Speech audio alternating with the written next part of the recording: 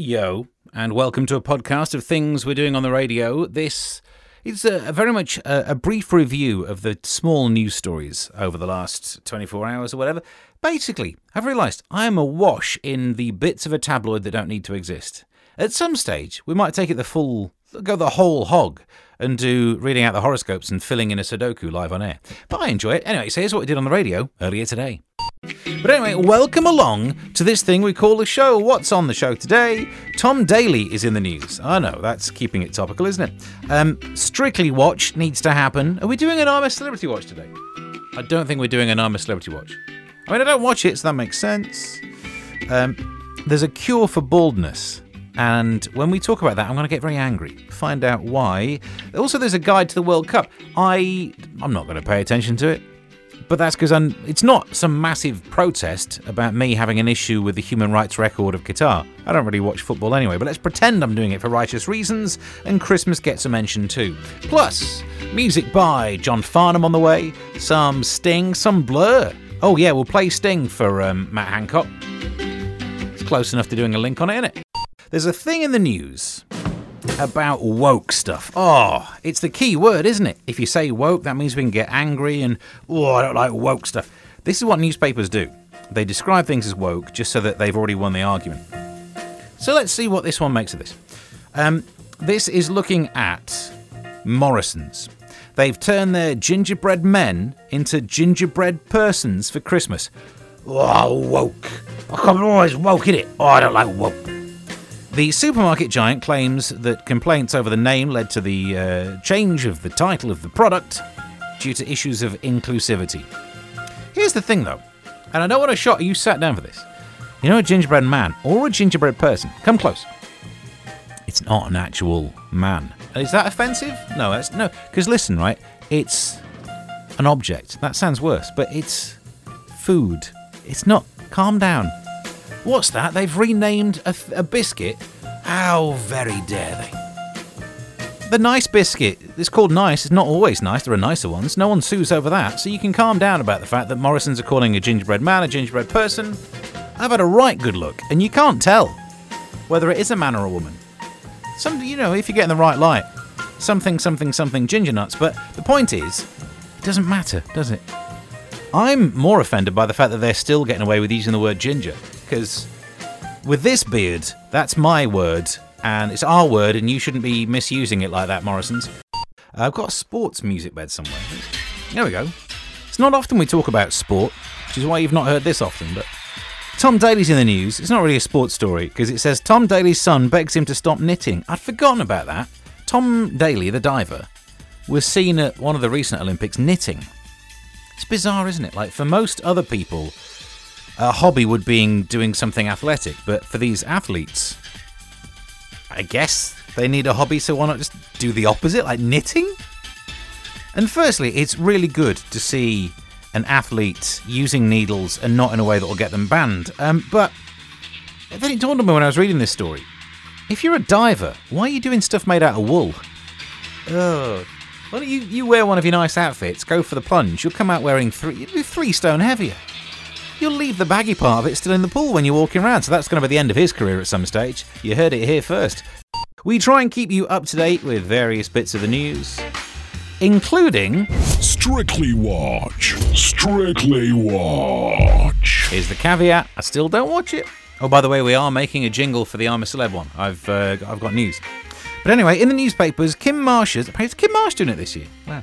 Kim Marsh's husband invites her Strictly partner around for dinner to avoid the show's curse. You know what the Strictly curse is, don't you?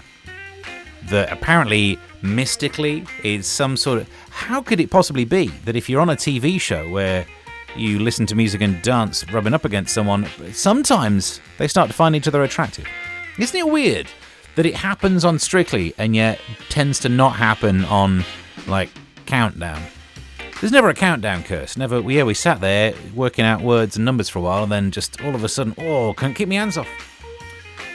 Still, it's a brave move to invite them round. I know what you mean, like trying to avoid the Strictly curse, but bringing them round to your house with access to beds and wine, it feels like something else is going off in that story, and I don't want to find out what it is.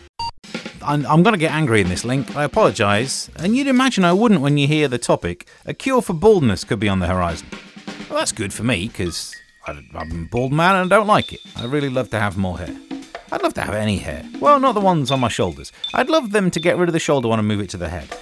Scientists say that a patch created by artificial intelligence could help people reclaim their lost hair. So far, so why aren't you enjoying this, Steve?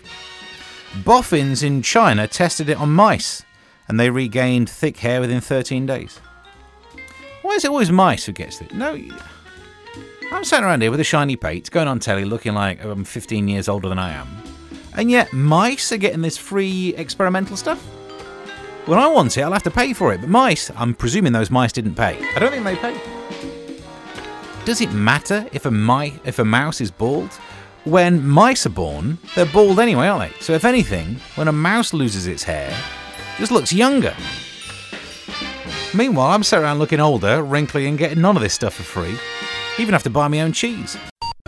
Bad news for you if you were thinking of having an affair. I'm not interested. No, what? Eh? No. Look, playing away, this is what it says in the papers. Playing away from home makes you happier, but only if you are the lady. Ladies who have an affair find themselves more satisfied with their life afterwards, and they have greater self-esteem. In many cases, according to this, it made them realise what they were missing by staying with their partner. For men, having a fling has the opposite effect. Can't we win any? Don't live as long, can't even enjoy an affair. I suppose we can open jars more easily, but for men, having a fling gives the opposite effect. They were more negatively affected and generally realised that they were better off. Well, of course you were better off before you had two partners. Double trouble. I know you're not married to both of them, but it's almost effectively two mother-in-laws. You know what I mean? It scales up in a bad way. Dutch researchers, of course they were, they studied 106 cases, and they worked out that our analysis detected that one group of participants seemed to recover and thrive, the unfaithful women. So for some, it seems that it's not a strictly curse, it's a strictly boost. In the papers, fans heading to the World Cup have been issued with a list of do's and don'ts. Well, there's more don'ts and don'ts. To avoid trouble in strict Qatar, boozing, swearing, and public displays of affection are outlawed. Well, that's most of my hobbies ruined. You're not allowed pork. I'm 4 for 4 on this. You're not allowed to vape. I don't really care about vaping. Actually, good. Ban vapes. And you're not allowed religious books. Well, if you want to burn something. The vape? I don't know. The British government said that there's a zero tolerance to drug crimes over there as well. Drinking in public could give you a £736 fine. Is someone going to drink in public whilst watching football? No. Surely to God, no. No. When I was on GB News, we were talking about this. It's a country that's known to not let people drink. Also, being gay is illegal there. And the host, Mark Dolan, said, should they have tents outside the venue, like smoking tents, where you could go and have a drink? And I said, well, you need a bigger tent for the other thing. Anyway, it's up to you if you go and do your football or whatever, isn't it? Thankfully, I'm not interested in it. The football, or the drinking, well, you get the idea. A thing to do with Christmas, a cocktail of chaos, means that train passengers will endure the worst ever Christmas with 11 days of engineering works, ticket mayhem and strikes. It's a good job Santa doesn't have to use public transport, isn't it? It's a good job he can get round under his own steam. I just think it's a good excuse to not go anywhere at Christmas. Have a small, low-key thing, that's the way to do it.